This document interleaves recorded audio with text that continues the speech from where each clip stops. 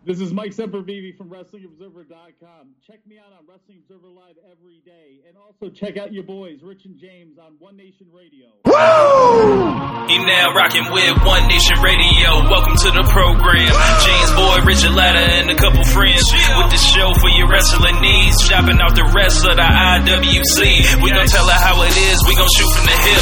If they putting out trash, we gon' rip from the bits. Make sure that you tweet us and you rate the shows. Tell a friend to tell a friend. Now let's get it on the road. Hey. One Nation Sports. One Nation Sports. One Nation Sports. Welcome to One Nation Radio. And now, here are your hosts, Rich Latta and James Boyd.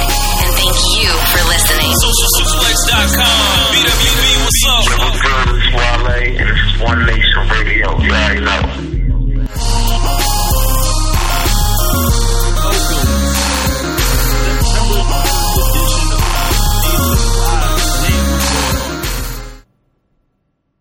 Sad weekend. It was looking promising, but it already went up in smoke.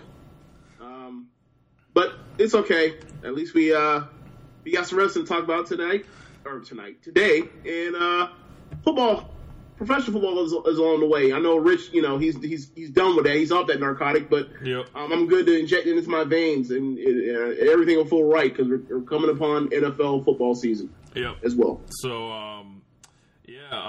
Today we got a couple things to talk about. Obviously, we got the Mae Young Classic. There's Braun Strowman. The Big Show was announced for the Cage, or the Steel's Cage brother, as they say. Nakamura and Randy Orton will have a Who Will Mail It In First challenge Tuesday night. I want to talk about John Cena and Roman Reigns a little bit more.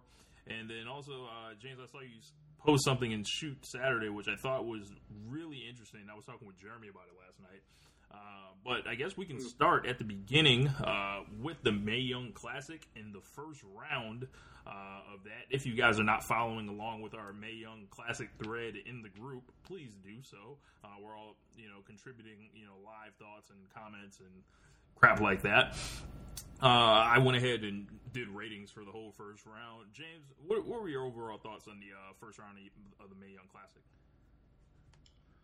I thought the first episode was a great showcase to Trojan horse to get you in and watch the rest of the show.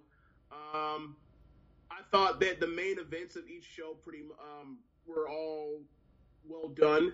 I thought, for the most part, I think that episodes 2 and 3 are kind of up and down, but at least they were half and half. They weren't just all bad matches. You always had a dependable main event. And you always had something else on the card that would keep you compelled. So far, the first round has been a little bit below my expectations after some of the buzz that was heard, but the good thing is a lot of the better wrestlers advanced. So you would think that we would be getting better matches coming soon. Right. So there were some puzzling couple folks that lost in the first round. Most specifically, Tessa Blanchard, who drew Kairi Sane, which she had no chance of winning.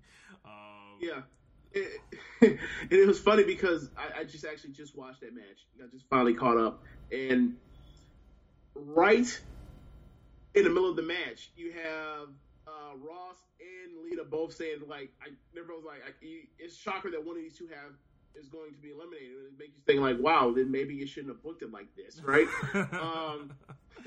Tessa, some of the girls that had advanced. I mean, there were maybe 2 or 3 that did advance, and you're just yeah, they're not better than Tessa Blanchard. Right. They're just not. But you can say the same for Santana Garrett, of course, too. But it was but so far so good, and I'm still excited to see what else is left to come. Right. So I guess we can just take it one episode at a time. I have my match ratings, which I'll be revealing along the way. We had Kaylee Ray against Francesca Shuhei. I believe that's how you Suhei. Suhei, sorry. And I thought they put on a really good opener to get everyone excited, and Suhei was pretty, she just did Like she doesn't wrestle like the rest of the rest of them. It was dope. Like, so what'd you think of their match? I thought it was good. I thought it was a really good opener. I thought that they did a really good job of getting over the fact that Sue hates the babyface, and that Kaylee, I don't know what necessarily, if she's actually a heel in fact, but they halfway through the match, you knew that you're supposed to cheer for one person and not the other, and I thought that they came through well. Next match, I ended up giving that one 3 stars. Serena Deeb took on Vanessa Bourne. That one, it looks like Deeb has kind of got the Brian Kendrick type redemption story going on, and I'm just like, yeah whatever. We got a comment from Simon. He says, watching the Mae Young episodes or Mae Young Classic episodes today, heard it wasn't on the level of the CWC though. I did hear it was originally, and it was hard for me to believe. After the first round, I would say no, but I would say allow it to play out a little bit more, because we still have round 2 and round 3, which, the ridiculous stuff is happening, and Twitter wouldn't explode the way it did if it wasn't something to look forward to in these next rounds. Yeah. I will say that the crowd throughout was really helped these matches along the way as well. To get along around some of the awkwardness at certain points in some of the matches. Like, this isn't all the matches, but there were a few that, were able to get through and finish off on a high point at the end of getting through, like, the middle points and beginning points of matches because of the crowd was into most of these matches. I think there's really only one match the crowd wasn't really into. I would say the Gonzalez Savoy match, the crowd just was not into, because they didn't know. I don't think they knew what to do. I don't think they knew which way to go. You have this girl that comes out like she's a shoot fighter, all the tattoos, and then you have another girl that comes out and wearing like the blandest of bland outfits, except she's wearing chaps. Yeah. And she's wrestling with like an eye patch on that you can actually has a whole eye patch. So like, what's the point of the eye patch? So, well, when I saw her, I was like, man, she got to be from Texas, and then like she was. Simon, that was Piper Nevin who was getting insulted because of her weight, and we're going to get to that in a minute. Let me see. I gave Deeb and Bourne a 2.5, and I believe Deeb went over.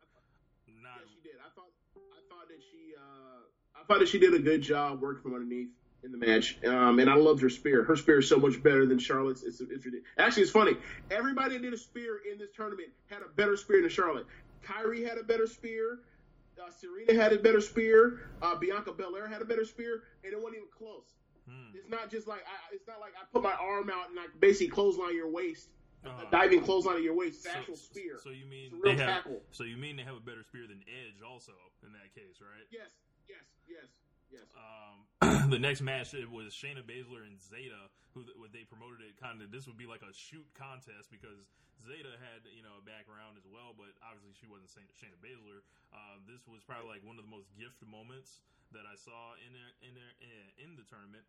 Where, yes, we're actually about to talk about that right now, Michael. He was like, yo, can we talk about Shayna's finisher? That was dope. I thought she botched the move, but it came out dope. So, when she did it, I was like, hold on, what the hell is this? And then the way she brought her down, like, that's a super finisher for for anybody. Yeah. Like, that's so creative. Yeah, that was something that was more or less like seemed like she had that saved for a special occasion. She pulled it out, and it's a good thing she did, because in that match, I thought she sort of, maybe it's a thing where if you are the real life shoot fighter, like you kind of feel like almost like you don't know your own strength type thing, so you throw like lazy kicks. I thought a lot of her strikes were sort of lazy in the match, but it was sort of weird because I've seen her wrestle before, and she wasn't lazy when I saw her fight Joey Ryan, right? Right. But you tell her like she's in the right places, and she didn't really mess anything up. It just sort of seemed like she was kind of like not going through the motions. How do you say it? Like wrestling underwater, like wrestling at half speed. But I'm sure that'll pick up as the tournament goes along. But that was a great finish. And they kept that match really short, so I couldn't really go too high on it. So I went 2 3/4 because I was really entertained by it. Even though like I rated 2 matches higher, but this was probably my favorite match of the first show. I like how they basically showed it like they put her in certain situations where like they were trying to Zayda was trying takedowns on her, and she was just dismissively like getting out of them, like let her know like proficiency. But Zayda, one thing about Zayda, they had Zayda out here dressed almost like Psylocke from X-Men. See, I don't know who that is, but it sounds funny. Google it. How you And spell that? then also know that like that Psylocke is also an Asian superhero. And you'll be like, oh, okay, boy, I see. Like that's not even the most egregious like one of the first round, but okay, Psylocke. Okay, I see what you're saying. Yeah, different colors, but yeah. The colors to throw you off the scent, but I peep game. Like I see what the tempo looks like. Right. And then we get to the main event. The first day was Abby Laith against Jazzy Gabbert, who ended up a star in this, and I ended up giving this match 3 1/4 just because it was so like well laid out and just so much like basically Kimberly like led her through the match and was like, okay, you're losing, but I'm gonna make you in this match, and I feel like it was mission accomplished. Yeah, I thought that was the best match as far as getting both people over. It made Gabbert a monster, and then it also with Laith. I know she's Kimberly, but I call her Laith. I thought that was to show her that she can she work from underneath and overcome, and also show that she's smart. She can like get herself out of bad situations if she's put in them. Yeah. So I thought it was smart. I mean, it seemed to me like the crowd was mad about Gabbert losing. But, they did the whole, the right, I lost, and I know I'm more over than her right now, so I'm going to, raise the hand or whatever, and then put her over, that sort of thing. Give her the rub. So I thought that was well done at the end too. Yeah. So yeah, that was the first episode. On to the second episode, it was Mercedes Martinez against Xia Li. I found this we will talk about JBL. Good point, Dion. We are going to celebrate live on air. I'm going to play some funk that will get us in the mood for this celebration. So stay tuned. I forgot about that. Thank you, Dion. So Mercedes Martinez and Xia Li. Now this has to be the largest experience gap between two competitors in the tournament, I would say. Yeah. Mercedes Martinez sounds like she's been doing it since Diddy was wearing shiny suits, and then Xia Li, it said this was her first ever match ever, and then she came out with the with the fan and all the other Asian stuff. Yeah. And she had like the dress on too, except it was short. It was fit for her to actually wrestle, and I was like, and like the first thing I was like, if she comes out here and her music has a bunch of Kodo licks or whatever, I was like, plucks. I was like, this is gonna be some real bullshit. And sure enough, came out with all the Kodo plucks. Like, boy, they don't know, they can't help themselves. They just can't. Got a couple comments from the live listeners. Michael says Martinez reminds him of Chris Cyborg, and then Dion as Mercedes looked like she's fresh out of Orange Is the New Black. I mean, yeah. I mean, what I she looked like she'd been in a fight before. That's what I'll say. Yeah. What I would say to that is, she got some badass kids. Yeah. She got some badass kids. She got some kids that stay in trouble. And the neighborhood officers know her kids' names. I'll put it like that. We gonna have to watch out for them. For Xia Li's first match ever in life, I think she kind of equated herself well. Her strikes, all the kicks. Yeah, all the kicks. A little bit of Hideo Itami feel kind of, but her kicks, they snapped off right. They showed the video package before the match of her training. Dion says LMFAO, badass kids, 3 different daddies. Damn. He took it from one place to just fun and took it to Oh man. To pathology. Jeez. Yep. So that experience advantage looks like it was a good showcase for Mercedes, and she moved on. I gave that one a 2.5, and then on to Marty Bell versus Rachel Evers. This match was a disaster. Heavily edited, I heard, and I also heard Marty Bell was supposed to win during it, and then she was so bad in the match that WWE was like, you know what, we're going to swap the finish, and I think it's kind of for the best, because, Evers is, kind of decent, and it seems like she was, the crowd liked her a lot. What did you make of this match, James?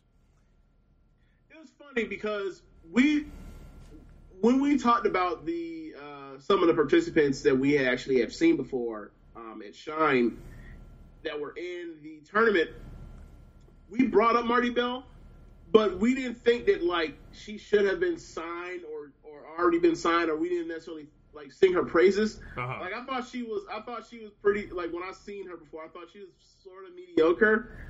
And then you see this match, you're like, yeah, she ain't improved. Like, and you know that's. I don't know her age and thing or rate of improvement, but like it's sort of like what I saw was a little bit worse than what I've seen before on how at Shine. So I wasn't shocked that it was such a lackluster performance. But Rachel Evans, she seems to know what she's doing.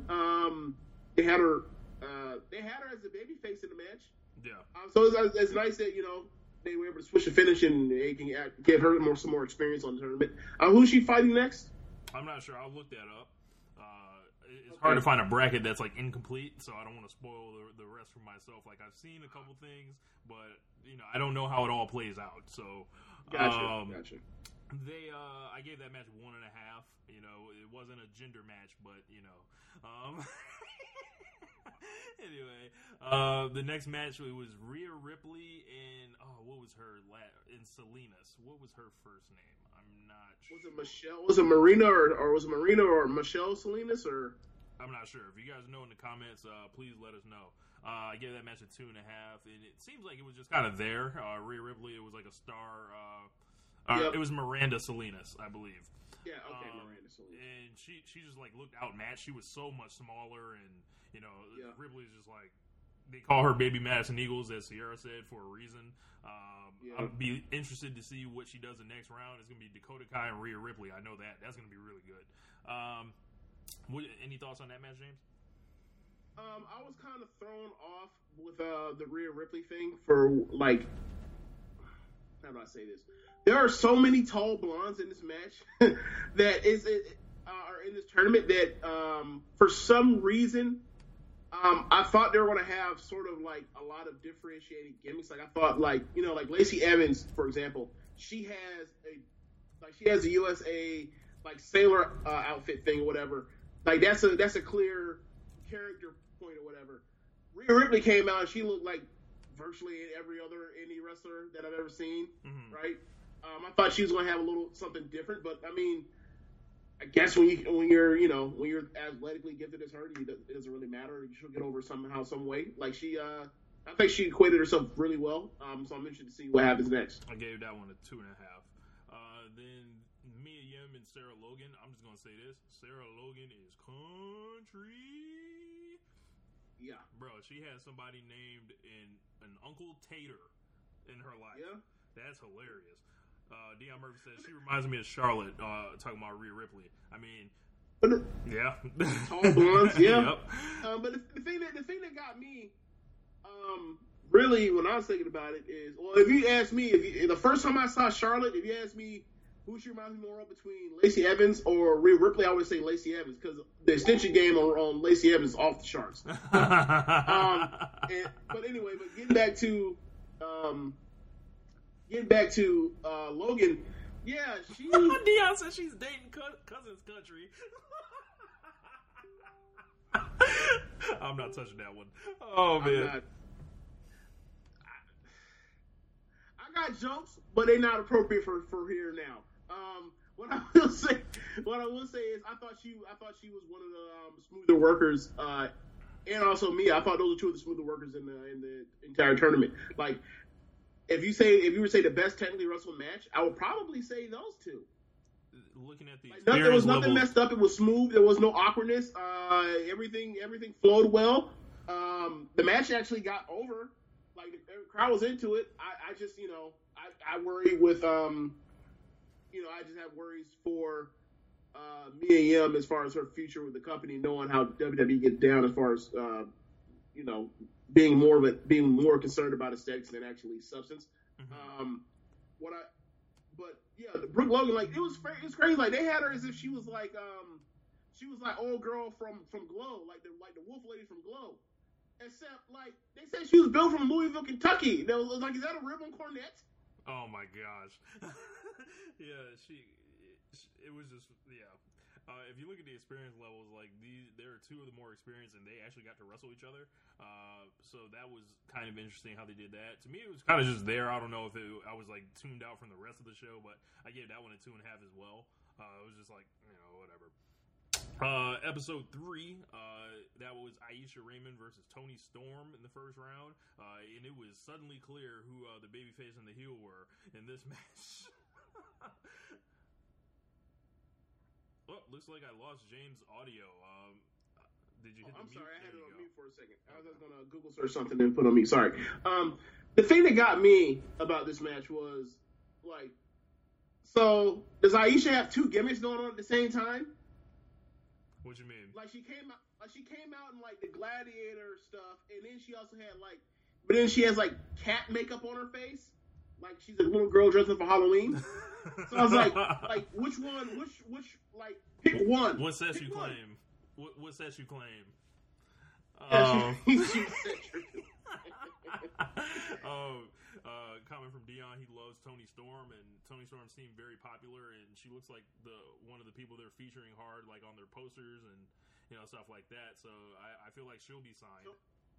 Toni Storm is one of those where if she, I'd like to see what happens in her next match, but like if she acquaints herself well, there's no reason that she is not like up on NXT, like fighting for the women's title. Like almost immediately, like she's over. 2, she fits exactly what WWE wants. 2, look, I can't say that. But yeah, she's athletic. All her moves work. Like she is exactly what like somebody that WWE will want. But like she has cred. She has indie cred, or whatever you want to call it. She has herself an actual character and a gimmick. Even though the hat is ridiculous, but whatever. She has the nice gear to make you look like an actual Star person that belongs in WWE. Yeah, the star. And then she's also a dropout. Or what do you call it? Dropout? No, a knockout. Like she's fine. That's the best way I can put it. So like that's somebody that should definitely be somebody that they look at. Sounds like you just described Santana Garrett also, but we'll get to that in a moment. Next match was Kavita Devi and Dakota Kai. I didn't think it was a bad match. It just was like Kavita Devi dominated much of the match. Yes. She was trained by the great Khali from India. It's always good to see, the diversity and the WWE stepping up their international efforts and, stuff like that. But I wanted to see more from Dakota Kai, and for that, to me, the match suffered. Oh, man, I can't say that, Dion. Okay, it's not that bad. He's like, waste of Jinder's wife. I when I saw that video package, I was like horrified that she would be debuting on the main roster, and she would be the women's champion and joining up with Jinder. Like, I was just horrified, like, when I saw the video package. Look, after you see her lift Dakota Kai up in the air after having her in that arm lock, and then you see the tightrope move she did, the turn to arm drag. Yeah, I see her and I'm like, oh yeah. I give her, she's only been wrestling for a small amount of time. Let her like get in a performance center. She'll be around. Trust me, like that. She definitely is like somebody that actually has a bright future as far as her athleticism and her look. Definitely. Dion says, much better than Jinder. I'd prefer her as the WWE champion. She's definitely better looking, I'll say that. Look, she is, what do you say? She is more, she's more drawing to the eye. She pulls focus a lot better than Jinder does. Yep. Michael says, more flash. Says the minute they said she was trained by Great Khali, I thought they were going to let her win the tournament. Now, Michael, supposedly I heard that the YouTube video on this has already surpassed like 1 million views. So take that for whatever you want, but I don't think any of the other videos are that popular. So I'd have to do some research. If you guys want to check that out, cool. There's also a reminder, if you would like to call into the show, you just have to add One Nation Radio on Skype and just call us up. I gave that match 1 3/4. Really? Yeah, Dakota Kai just didn't do much. So it was just like, oh, you hit 2 moves in one. Well, the whole thing is she's completely outgunned, and she's tiny, and she's fighting a gigantic woman. True. And I mean like a gigantic like Greek goddess of a woman. You know what I'm saying? Like, I thought what I will say is I thought she did well as far as her selling, and I thought that her boot in the corner is great. I thought her boot in the corner is great. Her finisher. So, I will say, actually, that's not her finish. That's one of her signature moves. Her double stomp, her coup de grace, that's the drizzling shits. It just is. I'm sorry. It's not good. I feel like she could break an ankle. It looks like she's scared to fall. But I mean, I understand why she doesn't take the bump like Balor. She's probably so tiny that she can't do that because there ain't no padding back there. Mm-hmm. You imagine Sasha Banks trying to take a bump like that? No, she messed around and break her coccyx. The next match. Sorry. Yeah, the next match on there was Bianca Belair and Sage Beckett, two of our kind of favorites that were going at it. They said Bianca Belair is like the we'll get to that in a second, Dion. I didn't like them calling her the genetic beast, but other than that, I thought they presented her pretty well. The best athlete in the Performance Center against Sage Beckett, who is a monster in her own right, and we've also seen her familiar with her from Shine. What did you think about this match? Yeah. I thought there could have been a bit more to it, but I think they could have gave Bianca a little bit more offense because it was pretty much Superman versus a big bad that's just physically in stature bigger than her. And how will she overcome it? I thought the match was well wrestled. I thought that for somebody that's only been wrestling for what has Bianca Belair been there for even 6 months? She's had to been there for about a year now, but they've kept her, in the program. So, but she hasn't been out. She just needs more reps. Okay. So what I will say is I thought that she was incredibly fluid in this match. I thought that she knew where to be. I thought that there was no moments of awkwardness. I thought that she pretty much she was smooth and knew how to get her shit over or knew everything she needed to do. And I thought that for somebody that's only wrestled for a year and also given that how many matches do you think she possibly could have had being that she's I think I've only heard of her wrestling here and there. She's not a regular on the road, is she? I think she's done a couple of NXT house shows, but she's not on TV. So I gave that one 2 1/4. I think that she could be. I think that she could be like Charlotte. She's not obviously she doesn't have the height, but being that freaky athletically. Obviously, she's a better athlete than Charlotte, but you get my point. Yeah. She could be something. Question from Dion. He was like, could you guys see a Nexus type move from these women on the current division? I'll say no, and I'll tell you why. I feel like the big story for this tournament is already the foundation's already laid with the MMA 4 horsewomen and the regular 4 horsewomen, and they I think that will be the thing that they'll get. Personally, I think they should send a couple of them to the main roster, send a couple of them to NXT, and then help both divisions at once. You want to do that? You want to do this now, or you want to get into that later? The horsewoman versus horsewoman match. We can do it now. Okay, this is a stupid fucking idea. Do tell. Okay. So Shayna Baszler is going to win Shayna Baszler could possibly win the. Uh-oh. Looks like James froze up. His draw of a woman's. Run that back one more time, James, because you have froze up. Can you hear me? Yep. Okay, so you're going to put in a person that can potentially win this women's tournament, right?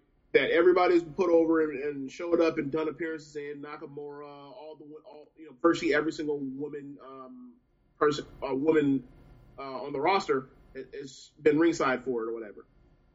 And then you also, so you know that means Shayna Baszler would be a big deal, right?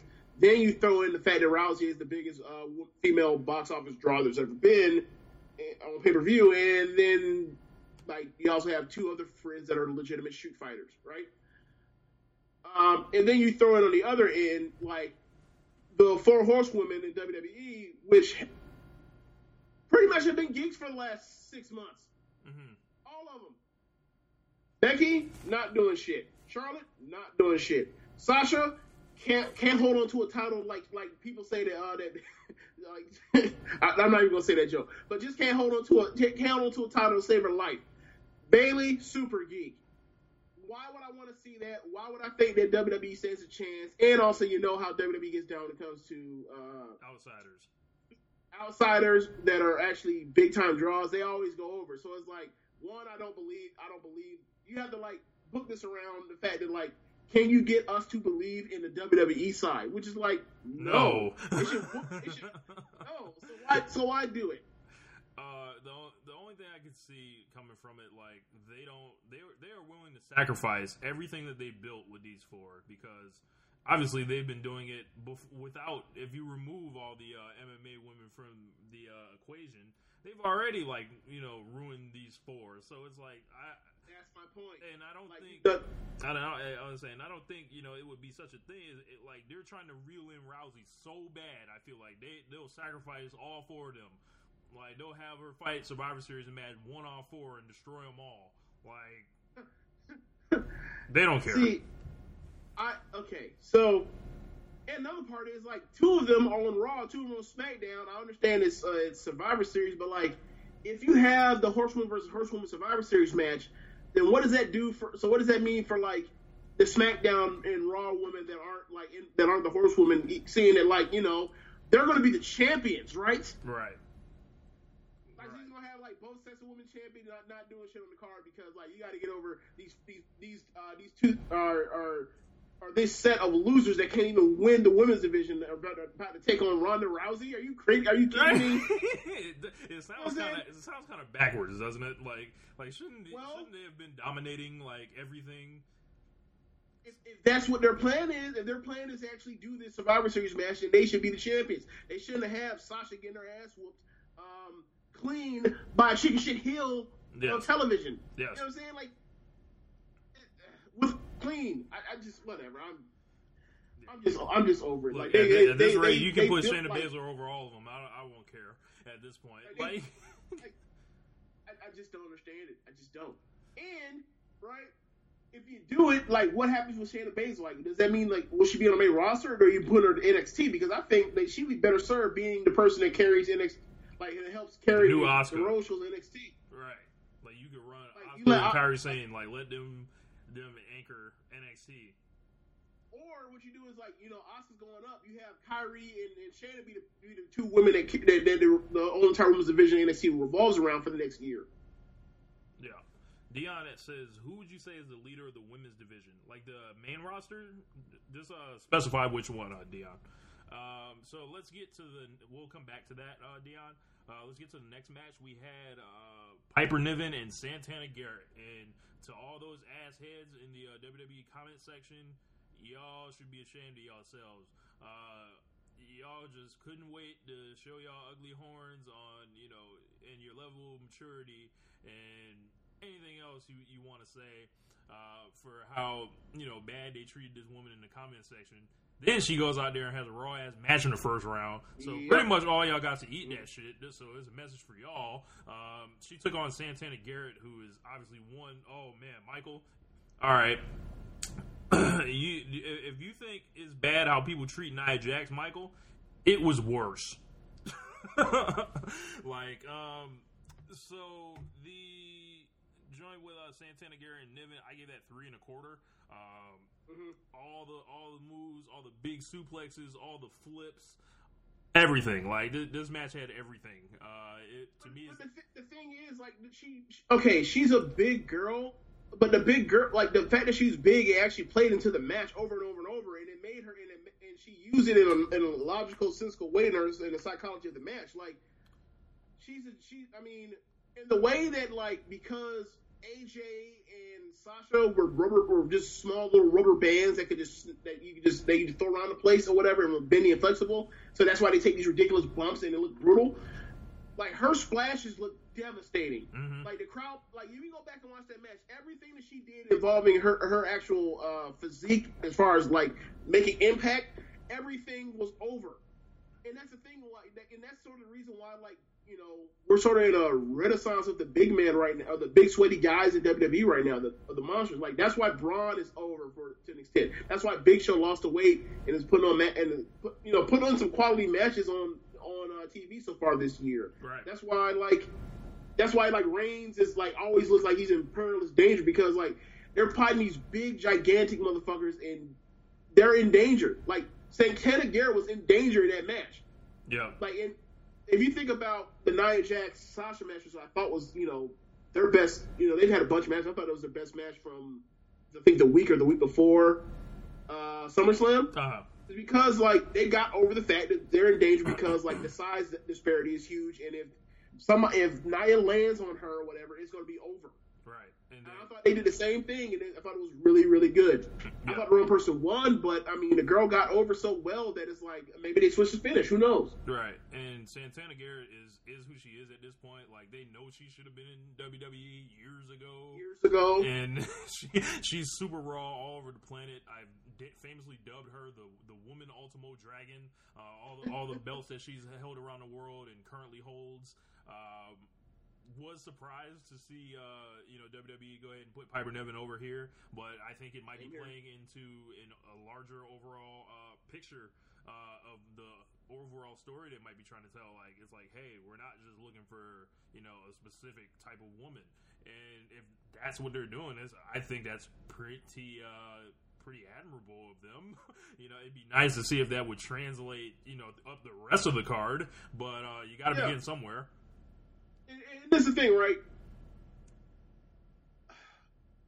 Most people, in general, if you are informed by the history of their decision making, WWE, as far as their hiring practices for the women over the last, I don't know, 10, 15, 20 years, since they brought the women back into actually being wrestlers, you see Santana Garrett and you automatically go, oh yeah, they're going to hire her on the spot, right? Yep. So, they subverted what everybody, even on a subconscious level, knew, like, oh yeah, that's something destined to happen, where she's just going to beat this large woman. Mm-hmm. And that's the end of it.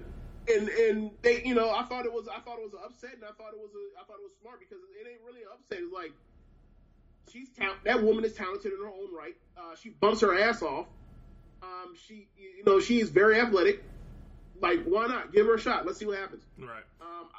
Any idea who she's up against in the next round? I'm not sure. If you guys can figure that out for me, let me know. I want to say it might be... we'll figure it out. So, the fourth episode, it was Candice LeRae against Renee Michelle. Excuse me. Renee Michelle, yeah. Yeah, and I'm going to hand it over to you to talk about Mrs. Wrestling.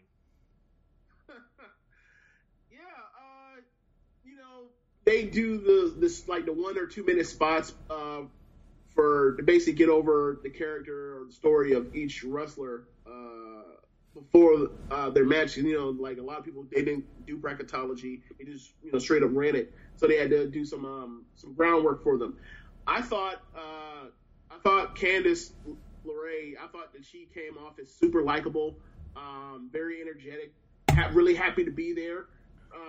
Really excited about it. I thought she came off her likability was off the charts. And then she says, oh yeah, by the way, I'm married to Johnny Gargano. And I'm like, oh, okay. It makes perfect sense why you're so likable. Okay. It's Candice Wrestling out here. And then she comes out, and one thing that I think is, as far as presentation, one thing I feel like is been a step back as far as presentation is almost all the music sucks. But like it might be worse than the Cruiserweight Classic as far as how bad the music is. But whatever.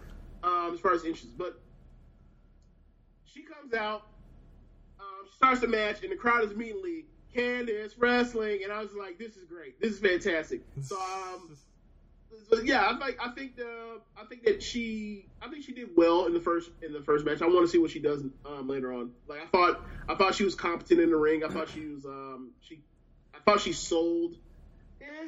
But we'll see. We'll see what happens. I ended up giving that match a 2.5. Just kind of standard. The next match, it was Taynara Conti versus Lacey Evans. USA versus Brazil here. This one, Conti was very impressive. Like, I've seen her on a house show, and she just does cool shit because of her jiu-jitsu background and all that. She looks like somebody you don't want to mess with. And then Lacey Evans, like, I have to ask you because I know how you are. Were you disappointed that she took off the gi to have the reveal of she's wearing a sexier gi underneath? I like the gi. Stick to the gimmick. I thought she should have stayed in the gi. She came out and she was stone faced. She just walked down to the ring. I'm like, okay. And then she took it off. Like, oh, okay. You're wearing something sexy underneath, but it's also a gi. I was like, okay, whatever. Do your thing. Yeah. It was cool. And then Lacey Evans is continuing her life journey to be Debbie from Glow, Liberty Bell. So I feel like that's going to follow her the rest of her career. But it might not be such a bad thing. Vince loves his America, and Americans love their America. So yeah, I think she's doing too much with her hair. But other than that, like you see, like I think she needs new shoes. I think she needs new boots, and I think she's doing too much with her hair. But like athletically is there. She already has a moveset. Like that slingshot super kick thing that she does is really cool. I like the spot where she's basically on like prone on her back and she like flips herself back over and gives the ground opponent the elbow. Mm-hmm. I thought that was awesome. And I thought that her finish. I don't know if that's actually her finish for real. If she just caught her like in that position. But I thought that was cool too. Like it's like an inverted. I would say inverted. It was like a reverse type of like. I can't even. Like it's like a drop. I can't even explain what it was, but it was cool looking. So I'm gonna go through a couple of these comments. Dion says, "I think Hunter is doing the Mae Young tournament. I'm afraid Vince will destroy the storytelling." Dylan James says, "Vince and his goons gotta go if Piper is gonna have a shot on the main roster. She'll be hella over in NXT though." Another one. She reminds me of a young Brian Kendrick, where he was talking about Candice. And then Simon says, "The man with the plan." And Lacey has done nothing in NXT. From Dion, yes, I don't think she's gotten on TV. And then he also asked, Lacey Evans' hair or Sasha Banks' hair? As far as doing too much, or as far as which is more wonderful? Let us know, Dion. Like which one is too extra, and which one's too, or which one is like glorious? Personally, I like Sasha's, even though it's a ridiculous color. The thing with Lacey is that her extension game is so off the charts. It's not like we are at peak. Like he said, too extra. Was it Nikki that had too extra? Yeah. Oh yeah. Lacey's too extra. Like Lacey came out there and she had like the two like the rolls, the two rolls, and then front. And then she also had like a hairpiece that came out like the first headlock there was. And I was like, okay. So she was fully committed. Yeah, I mean, if that's what you want to do, every single time you come for the ring, fine. But like, maybe try to make it shorter so that like it's not as distracting during the match. Maybe. Man, like it's far beyond like Bayley's ponytail or like when Nikki had like the 4 foot extensions at one time. Well, pretty soon somebody gonna be wrestling with the Nicki Minaj down to the knee joints. Well, we sort of do already with Bianca Belair. That's a braid though, and it's a weapon. It's a weapon. Yeah, how is she not DQ'd for that? I don't know, bro. It's not a foreign object, but it is a foreign object. Yeah. The next match on there is what's her name? Reina Gonzalez and Nicole Savoy. I gave them a 2, and as you were mentioning, James, I think it was off the air. That one, it seemed like the crowd was confused. Yeah, they didn't know who to cheer for or who to boo.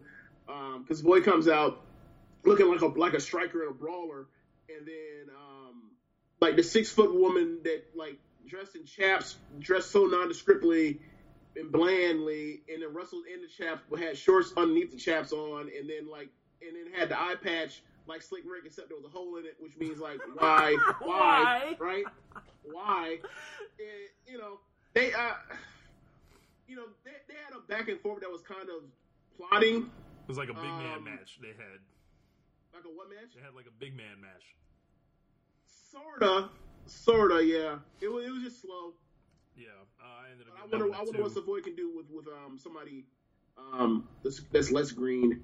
I wonder. All right, Dan. We'll holler at you, man. He said she's doing for WWE what Chun-Li did for Street Fighter. As far as Lacey Evans. Okay. So let's get to the last match on the last episode. I thought it was the best match of the first round. I ended up giving that one 3.5. It's Kairi Sane versus Tessa Blanchard. And I believe this happened because WWE wanted to make sure that the last thing that you saw in this set was something good, and then also Tessa Blanchard may be booked somewhere because she's one of those Rolling Stone type wrestlers. She's wrestling all the time and everywhere. Maybe it was a situation where she was booked. And also, she's wrestled Kairi Sane before, and in order to get her over immediately, they wanted her to have an opponent she was familiar with. What did you make of this match, James? Looks like he froze. Alrighty, so I'll tell you what I thought of the match first until James unfreezes. So these two ladies, as I said, they had the chemistry from the beginning, and they were hitting each other with a lot of different moves, and they bounced off of each other well. And you thought, they're clearly the class of the first round. I felt like, as I said, I gave it a 3.5. Is James unfreezing? I can't tell. Anyway, Kairi picked up the victory. Sick elbow that she did. She gets her whole body on top of the elbow, and it just it's something absolutely ridiculous that you have to see to believe. Make sure if you have not seen this match, do so. It's a little bit of the Kota Ibushi thing. As far as you get to see this person that works a style completely different than everyone else and be absolutely incredible in doing it. And I feel like she definitely lived up to the hype in the first round. We're trying to get James back on the line now if you guys hear that little beep in the background. But I'm going to just turn that down so it doesn't interfere. But it was crazy that they made these two wrestle each other because obviously Blanchard looks like she has a lot of potential elsewhere to do her thing. And also, let me see. So looking at the first round, my top rated matches were Kairi Sane and Tessa Blanchard at 3.5, Niven and Santana with that 3 1/4, and then Lath and Jazzy with that 3 1/4, and also Kaylee Ray and Francesca Suge with 3 stars on there. So it was a cool first round. I definitely feel like the second round is going to produce something that we're all going to be raving about and feeling like there is another way to enjoy this on here. Trying to get James back on the line. He might have lost his connection, but we're going to move on here. So let's go through some of these comments that you guys left about the Mae Young Classic. James is back. What's up? What I missed? All right, I was just talking about Kairi Sane and Tessa Blanchard. What are your thoughts on that match? I don't know if that was necessarily the best match. I feel like there were 3 or 4 the best match, but whatever. The Garrett match was up there. I thought the Mia Yim match was probably maybe a step below that, and then the main event of the first episode with Kimberly and Gabbard.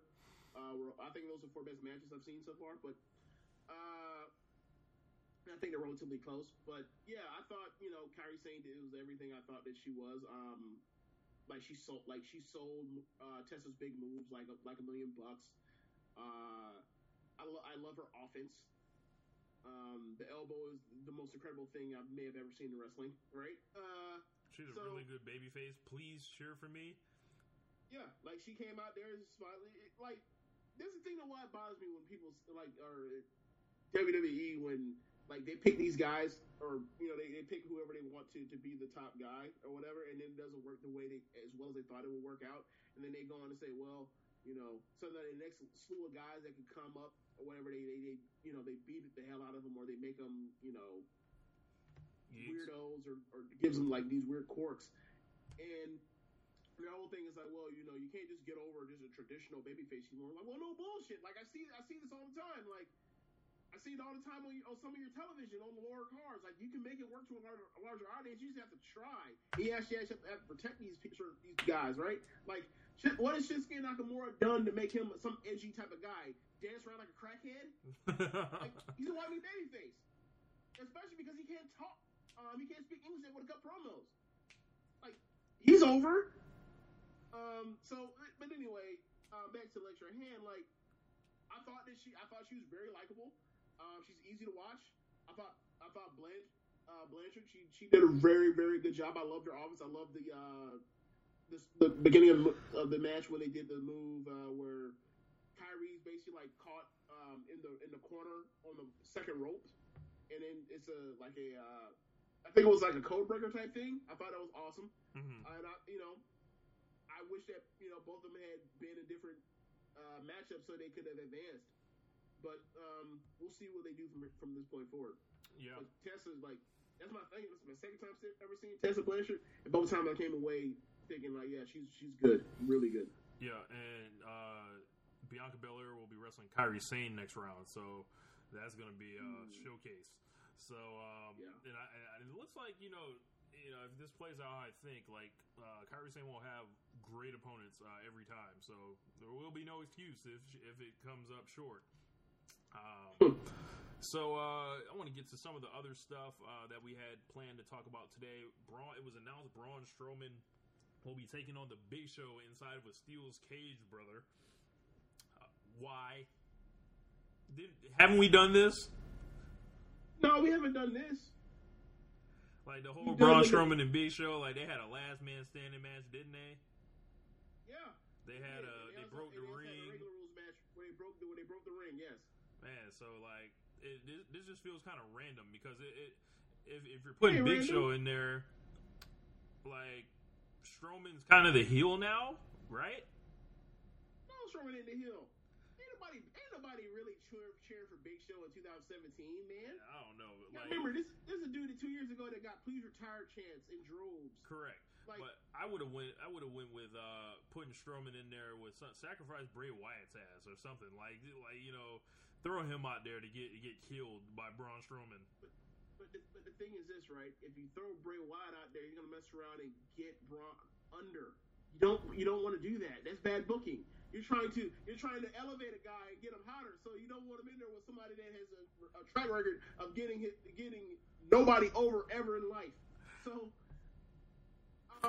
what I would say is, as far as the Braun Strowman thing, like, bro, so how are they gonna break the cage? I feel that's the only reason why they're out there is to break the cage. Yep, they're either gonna do something where someone gets thrown into it. You could do that. Like maybe like he gives Big Show like a big boot and Big Show falls backwards somehow. Let's see. Simon says Braun Strowman versus Bray Wyatt would be a good TV feud. Squash his ass and boot him out the door. Yeah,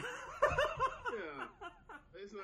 I'm with you, Simon. But it's sort of funny because I think I said to you, or maybe I said it on the podcast. I don't remember, but I said that they should basically protect Braun by having him wrestle one match on TV per month. Yep.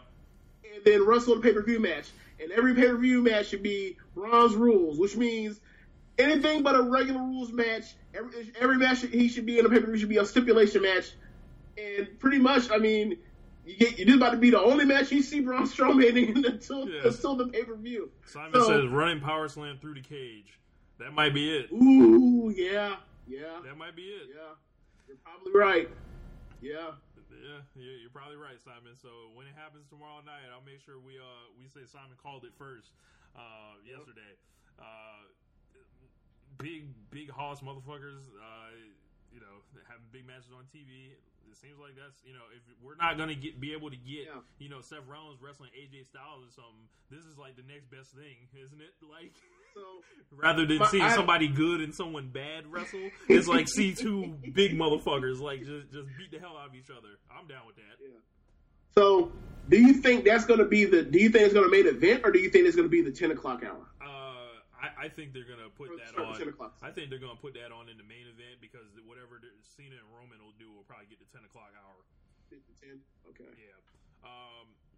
Okay, makes sense. So because they figured out a way how to game that third hour to keep the ratings from dropping off, right? What's that?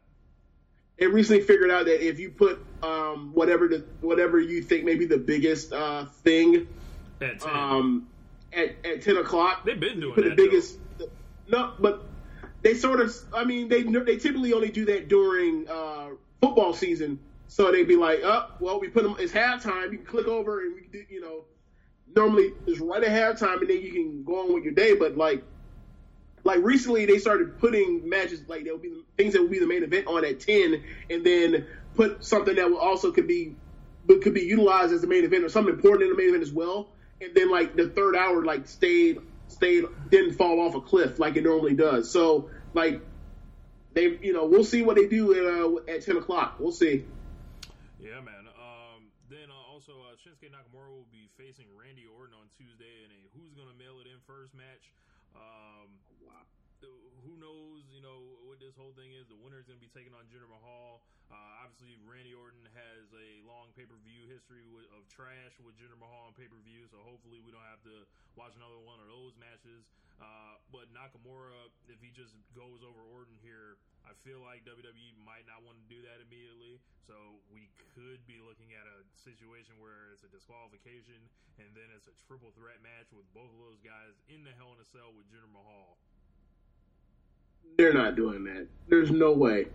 They cannot put Randy Orton and Jinder Mahal together in any ever again, unless it's a tag match. They just can't. Why not? I know it's because terrible. it's been done to death, and it's been bad every single time. Bro, I have a feeling they're gonna do this. Like, there's no what claim does Orton have? These are the two guys you've been fighting all summer, and you gotta fight them now, both at the same time in the cage. Fuck it, Jinder. And how are you gonna escape? And then the same brothers will break in the cage anyway. And then Kavita Devi will break in the cage anyway. And then the Great Khali will parachute down from the building. And then Tiger Ali Singh will rise up out the grave. And I don't know if he's dead or not, but he'll come through and spit fire at somebody. And then Tiger Jeet Singh will come out and backshock somebody so Jinder Mahal can go over. Look, man, I don't think. We've had enough fuck finishes with this whole thing. I don't know what else they could possibly pull out for Jinder. How will they outdo themselves this month? On the reverse scale, how bad will it be? Bro, do they pull out Vishnu? Do they pull out the god? Do they pull out the god Vishnu that comes to make the save for Jinder? Is he even Buddhist? Whatever. Who knows? Anyway, Who knows? But I just don't know, man. What I will say is that at this point, they pretty much have said to you the Nakamura thing is still a thing. It seems like they're just trying to kill time because they have 6 or now 5 weeks to go before they get to their pay-per-view. And that's fine. I mean, you see what they've done with the women's SmackDown division where they have Natty is going to take on Carmella this coming Tuesday, and then next week she fights in the rematch for her title against Naomi. So It seems to me like they have their TV planned out or whatever. I think it's just a stalling tactic. And plus, they still have Rusev around, and you eventually have to get our Rusev versus Orton match. That's a real proper match, not that bullshit. That was just a time kill. No, man, it was a story. Right, real story. Good. They cut each other off during promos, and then they both hit each other's finishes on the they both attack each other when they're not sucker attacks. That was the whole thing. That's it. Yeah. So John Cena Roman Reigns now. This has been a hot topic online, and it's only getting bigger in a sense. But what's next for these guys? Like, I can tell you right now, I don't want to see these guys tag teaming anymore. Like, they're beyond that point now of reluctant, friends. It's like, nah, I said all this about you, and you said all this about me. Nah, man, something's got to happen. Like, we got to have a pull apart. We got to have like some flexing going on, something. My issue wasn't that they tagged after the promo in the main event. My problem was that they did the teammate versus teammate superpower thing, where like I have a geek on my shoulders. You're about to spirit geek, and we're going to hit our moves in succession together like we're friends. What should have happened was one of them. Like, they could have even done that, but, like, immediately after that, like, Reigns needs to spear Cena immediately after to get him heat after what happened to him. Like, you talked all that cash, like, all right, I'll wrestle this match with you or whatever. Because another part about that match that I thought, or that made sense was Cena's in there getting his ass whooped, and Roman's on the apron mocking him. Doing the most. Right. And then, Roman gets into the ring. And then, he basically takes over the match and wins the match for them, more or less. Like, right after that happened, he should have speared Cena. Or he should have pulled that Randy Orton against Seth Rollins, where, like, he just steps off, like, it's time for him to tag in after getting desperately beat on. Nah, ain't no tag. Fuck you. It should have been one of those. They could have done so much. Simon says they're trying to mix Cena versus Batista with Cena Rock, and those two things don't mix. You'd have to elaborate on that.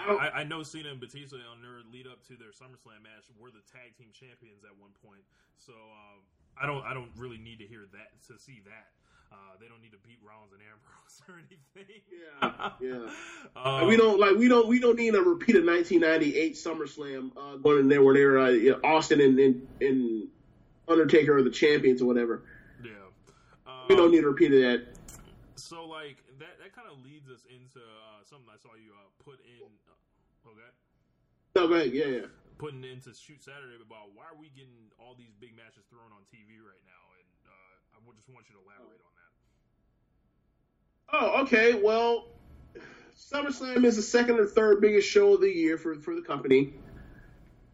And you see where we are now, where we have Braun Strowman versus Brock Lesnar when they Great Balls of Fire on the Raw pay-per-view. Braun Strowman won his ambulance match. And Brock Lesnar, after getting attacked before the match even started, beat Samoa Joe. So to me, or actually, and this is a great point that was made during by Braun Strowman, one of the only points he made, which was actually ultimately compelling because it's the only thing that made sense when those four guys all got in the ring and laid their claims for wanting to wrestle each other, was that Braun Strowman came out after Joe basically eviscerated Roman and said, both of you two lost last pay-per-view. Why are you giving title shots? Yes. Right? So you look at that and it's like, okay, they could have done, and 2 weeks, like a week or two later, they end up doing Joe versus Roman on TV. Like, that could have been a feud. They could have done Joe versus Roman at SummerSlam. They could have done Braun versus Brock at SummerSlam as well as a main event, because he was already over. Like, is Braun any more over than he was a month ago? If anything, he was less, but not really. I wouldn't say less. He's at the same level. I would say the same. So it's like, all right, you didn't get him any more over. I mean, maybe you got him over in the match in SummerSlam, but, like, we're still talking about SummerSlam, right?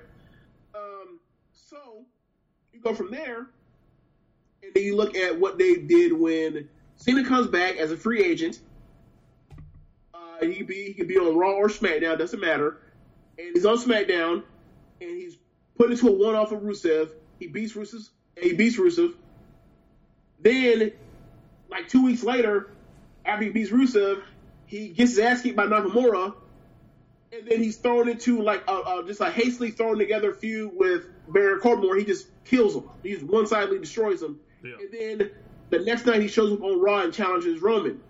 And Roman was in a match where he lost Great Balls of Fire. He lost clean. there was a a general resolution to that feud with the whole murder attempt. Mm-hmm. Then,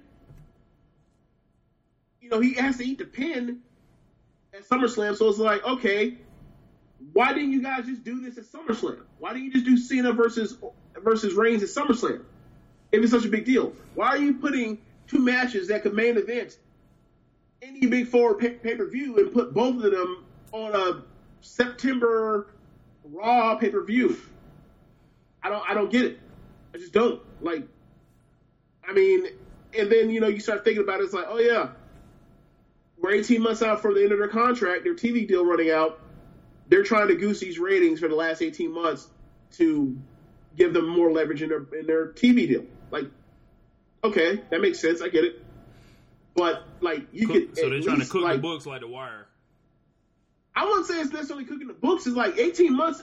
That's a whole lot of cooking for 18 months.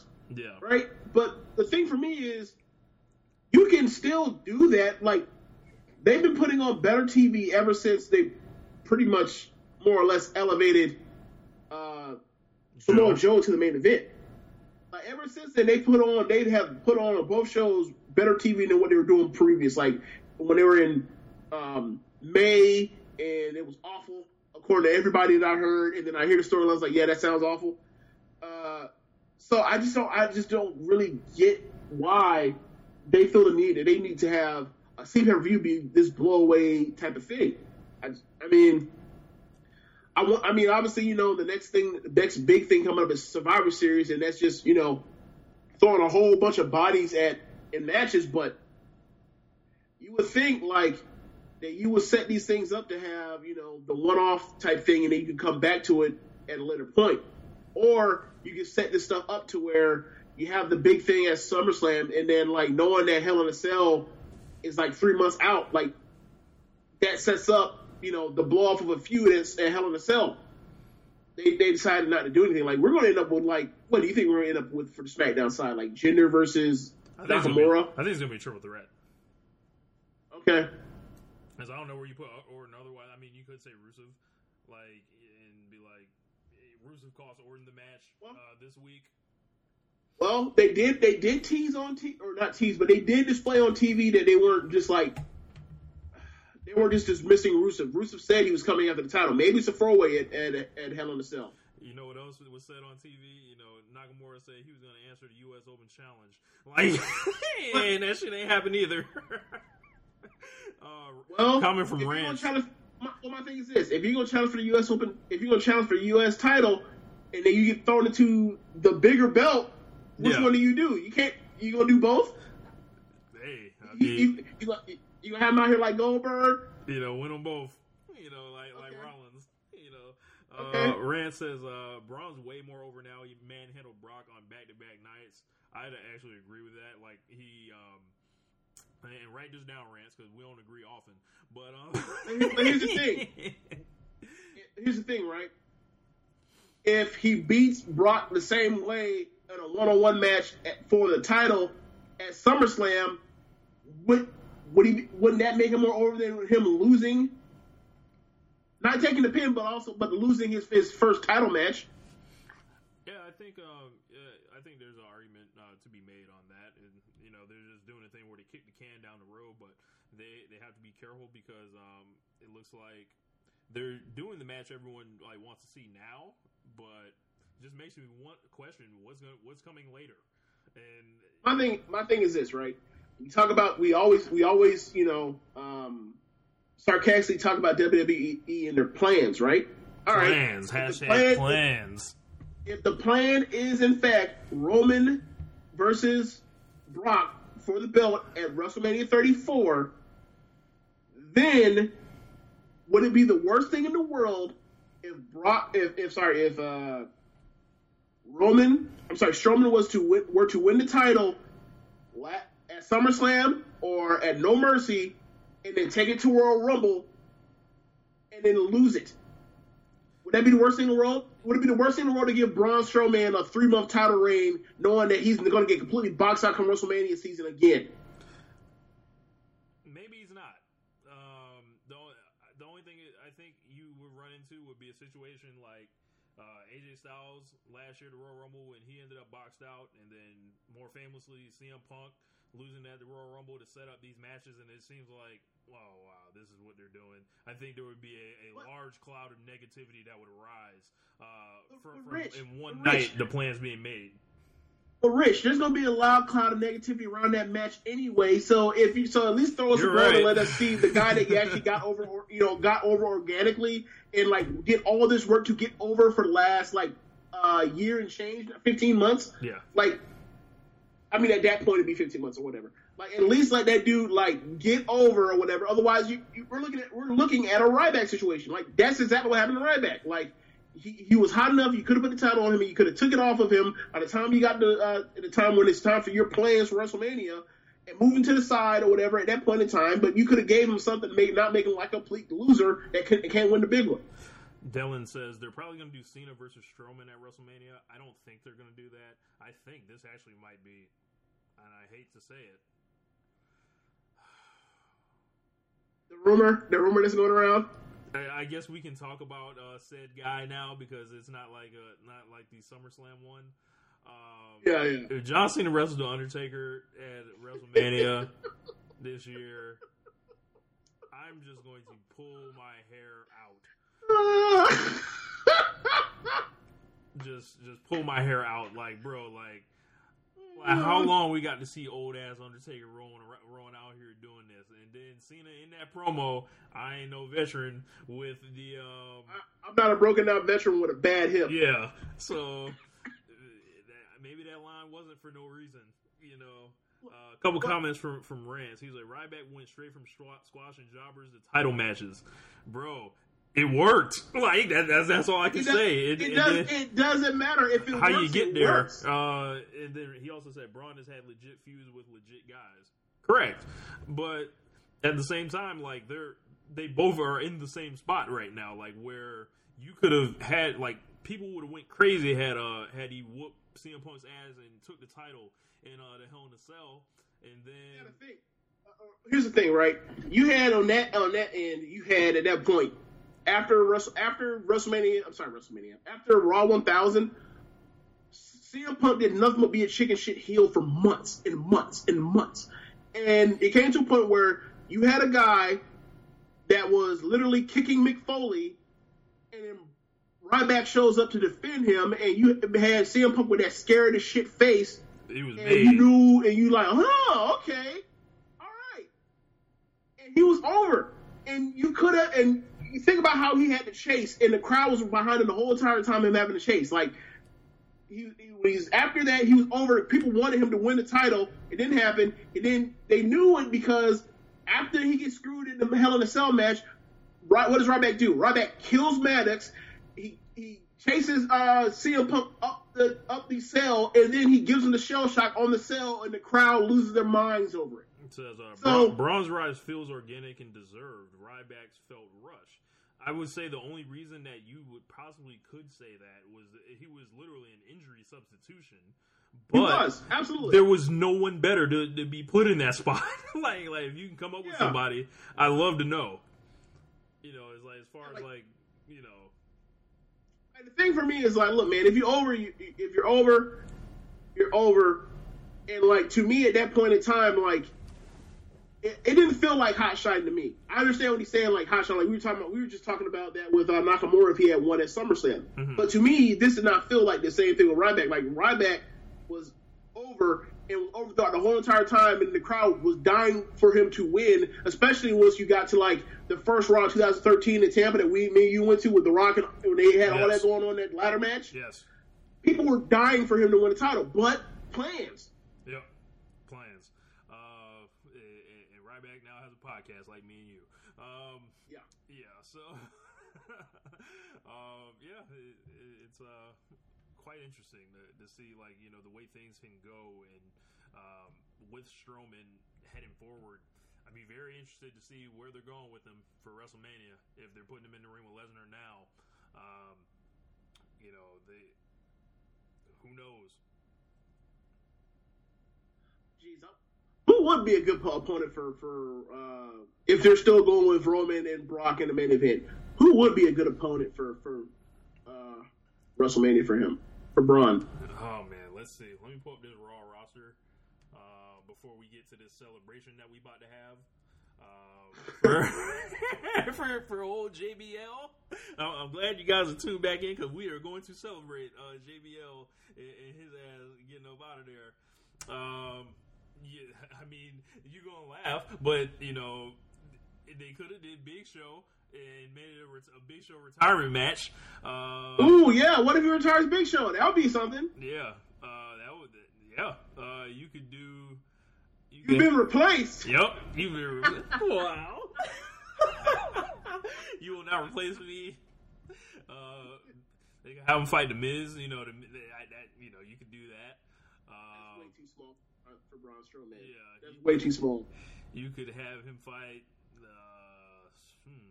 Nope, those guys are gonna be tied up. He says Braun versus Brock 2, career versus the title.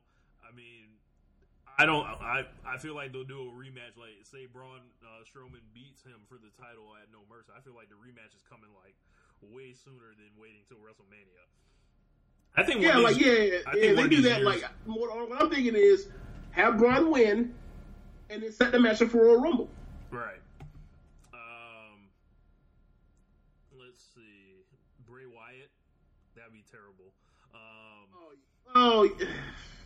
Let's see. I brought you in, and look what you've done. I don't know. I'm thinking of how they could do that match without lowering Braun. Yeah. Who knows? But as far as JBL, I just want to play a song, and you know. Hey. Take this shit down. Hey. JBL is off our screens, everybody. You know, we gonna celebrate today. No more JBL. No more cowboy hat. No more bad commentary. No more ridiculous hot takes. Hey. Yeah. Alright, we gotta turn this bitch off before they yank this shit. But as y'all can see, go ahead. Can you play Pharrell Happy as well, or no? Let's see. I think we might be doing too much. Yeah, we might be doing too much. We might be able to get away with the instrumental. We might be able to get away with the instrumental. I would play R. Kelly Happy People, but I'm not going to do that for obvious reasons. Can't. Oh, man. Hey. So, celebrating on you boys. No more JBL. James, what are your thoughts on JBL getting up out of here? Yeah, man, like, he had his moments at the beginning, but, you know, it's surely anything with WWE. Like, if you run them out there too long, they'll be overexposed, and guys aren't allowed to actually, like, come up with anything new. You have to hit your signature spots. You have to get your shit in. And, you know, aside from maybe, like, you know, call the sheriff, these boys just stole the show, I think that's probably, like, the greatest impact JBL's ever had on you know, the announcing business. That's a great line, but you know we can get at to somebody else and move right along from you. I'm telling you, JBL when he first came back, when Jerry Lawler went down with the heart attack, I remember you were saying that we're stuck with JBL for life now. Apparently, all we had to do was wait 5 more years, and it has been a wait that we can celebrate now in unison as a wrestling community. We may disagree a lot, but JBL is not one of those things we disagree with most of the time. My question to you is this: who do you think is going to be listening? Did they put Lawler back there because like Lawler like at the end was like actually gave a damn and he was back to having his fastball? Oh my gosh! I would go with either Lawler or fuck it, Renee Young. Why not? But let's make it happen. But the thing with Renee Young is if Renee Young is going to be there, she has to be the play-by-play. She can't be she can't be heel commentary. You're right. Because Look, you're going to lose her credibility. I have no problem. Like, I have no problem moving Tom Phillips around for the South. Like. Oh yeah. Like Yeah, go. like if you put on play-by-play Renee Young, and then you put Saxton with Lawler, that's perfect. That's fine. Yeah. Look at us giving them all these But good that's not what ideas. they're going to do because Saxton. Yeah. So I think we got away with the instrumental playing. So as y'all don't know, we are happy about no longer having to hear JBL every just the nauseating, just the absurd hyperbole. Coming Jack from him. Askery. Look the on the mic bullying. Like think about that. Like when he was bullying Saxon for forever. Like talking about his question, alluding to his blackness. Like Yes. Like I'm done. Kick rocks. I'm done. Like Yep. Don't get me wrong. Like when I feel bad for Byron Saxton, it's bad. Byron Saxton is one of the worst. I kind of like Saxton personally. Man, you like how he dresses sometimes. You don't like his commentary because you forget what his commentary even like. Like there are plenty of times where I forget that he's on the mic. He just sits there and just lets it breathe and he gets lost in Michael Cole's voice half the time. But you don't remember. You can't differentiate between the two of those guys when they were together on Raw a year ago. Yeah, man. We could play another song the Game dropped that Celebration song with Chris Brown, Tiger, Lil Wayne, and Wiz, but I think that one would get yanked. What other Celebration songs should we come up with on here? Well, I was gonna say because how good it sounds, I was gonna say Gloria Estefan, "Walking on Sunshine," but that song's about love, so I can't really. So I can't really do that. Let's see. I have one right here. I feel like we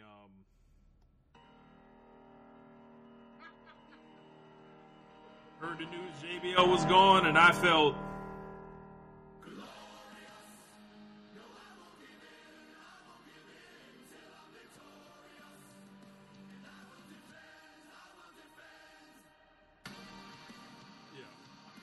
Glorious, and it will continue to be happy and glorious times until JBL hopefully never returns again.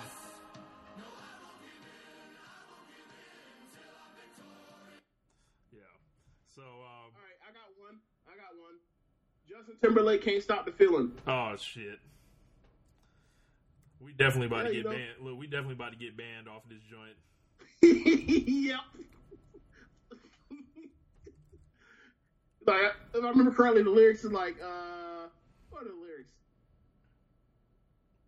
I can't stop the feeling, so just dance, No. dance. Look, this is how I feel about JBL being gone. I got this feeling inside my bones. It goes electric wavy when I turn it on. All through the city, all through my home. We're flying up no ceiling, we in our zone. I got that sunshine in my pocket, got that good soul in my feet. That's exactly what it feels like that JBL is gone. Yes. Exactly like it. I got another one for you. I'm just gonna play a little bit of it, and hopefully they don't yank us down. It's a beautiful day. You too.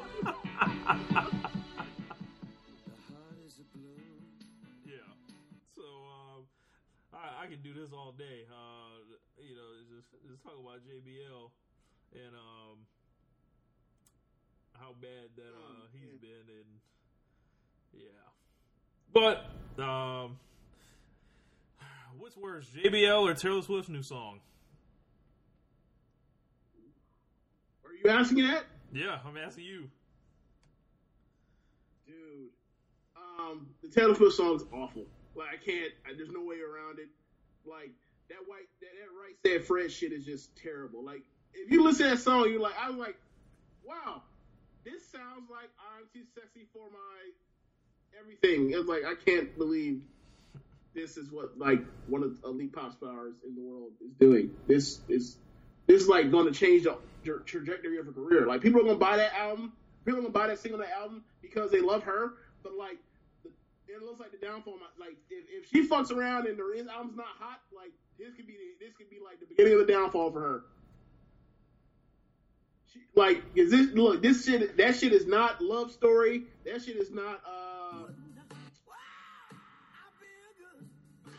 We still on this JBL. Hey.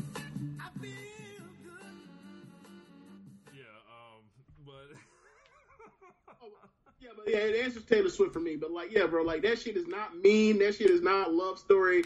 That shit is not mine. Simon said y'all didn't get down to that sick beat. Me neither, bro. That beat was awful, Simon. Awful. It's trash. That shit ain't shaking off. That shit ain't we're never getting back together. That shit ain't Red. That shit are everything has changed. Like, bro, Taylor Swift got so much more John Blaze shit than that. So much more. Terrible, bro. So like, that ain't Welcome to New York. That ain't Style. That ain't Wildest Dreams. Like, that single is awful. Crazy, man. Well, yeah, that's pretty much it. Anybody? Anything else you want to add before we get up out of here, James?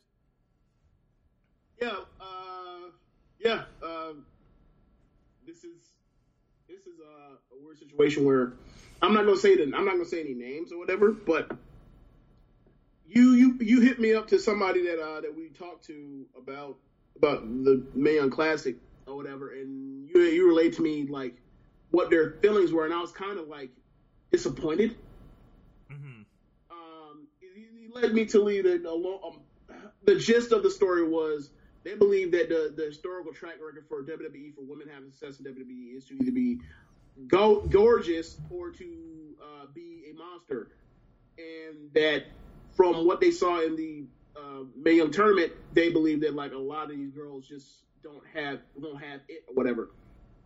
And like the part that was disappointing me was like when we talk about like any type of disparity or whatever between the haves and have-nots or whatever, you have to look at like a lot of the root cause issues with things or whatever. Otherwise, you're just going to be talking about basically feelings and abstract shit that isn't actually based on fact.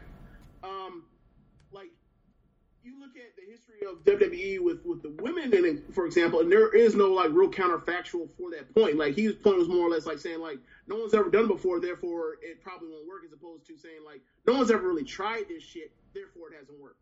Mm-hmm. That kind of was just like that was one that kind of threw me off. But like in general, like I think that where we are now. And the fact that there was actual a call for it makes me think that like we're on the right track. It's just if you're going to book them like they're actually stars, and we'll see what happens from there, because it worked out last year. It was a smashing success. This year, not so much. The only thing the difference was the way you booked them, and which you can say that about a lot of WWE last year compared to this year. Why it was better. So if you put out quality, people will want it. If you don't, they won't. It's that simple. And then you have to make a commitment to it. Like you were talking about Mayweather with all the body shots at the beginning of the match with McGregor. Yeah. It's like it was a commitment to the body shot of taking the air out of you. Which isn't anything like you commit to the running game. It's not about the fact that your last two runs were both for 1 yard and then for a gain of -2. It was about main commitment to stay to the body, to wanting to see this through. And, if you're going to cut bait on stuff and be quick to get rid of it, then you're never going to find out if things going to work out in the end. Like, they could have cut bait with The Rock. They didn't. Look what happened. They could have cut bait with Austin when he wanted to switch gimmicks from the Ringmaster. Look what happened. Like, Mankind could have just been Mankind and never got over to Mick Foley. Triple H could have still been Hunter Hearst Helmsley. You know what I mean? Like, you have to give things a chance or whatever. Otherwise, you're just never going to ever like see anything come through if you're just going to turn stuff over and over, quick. Like, so you look what they did with the women, the Women's Revolution.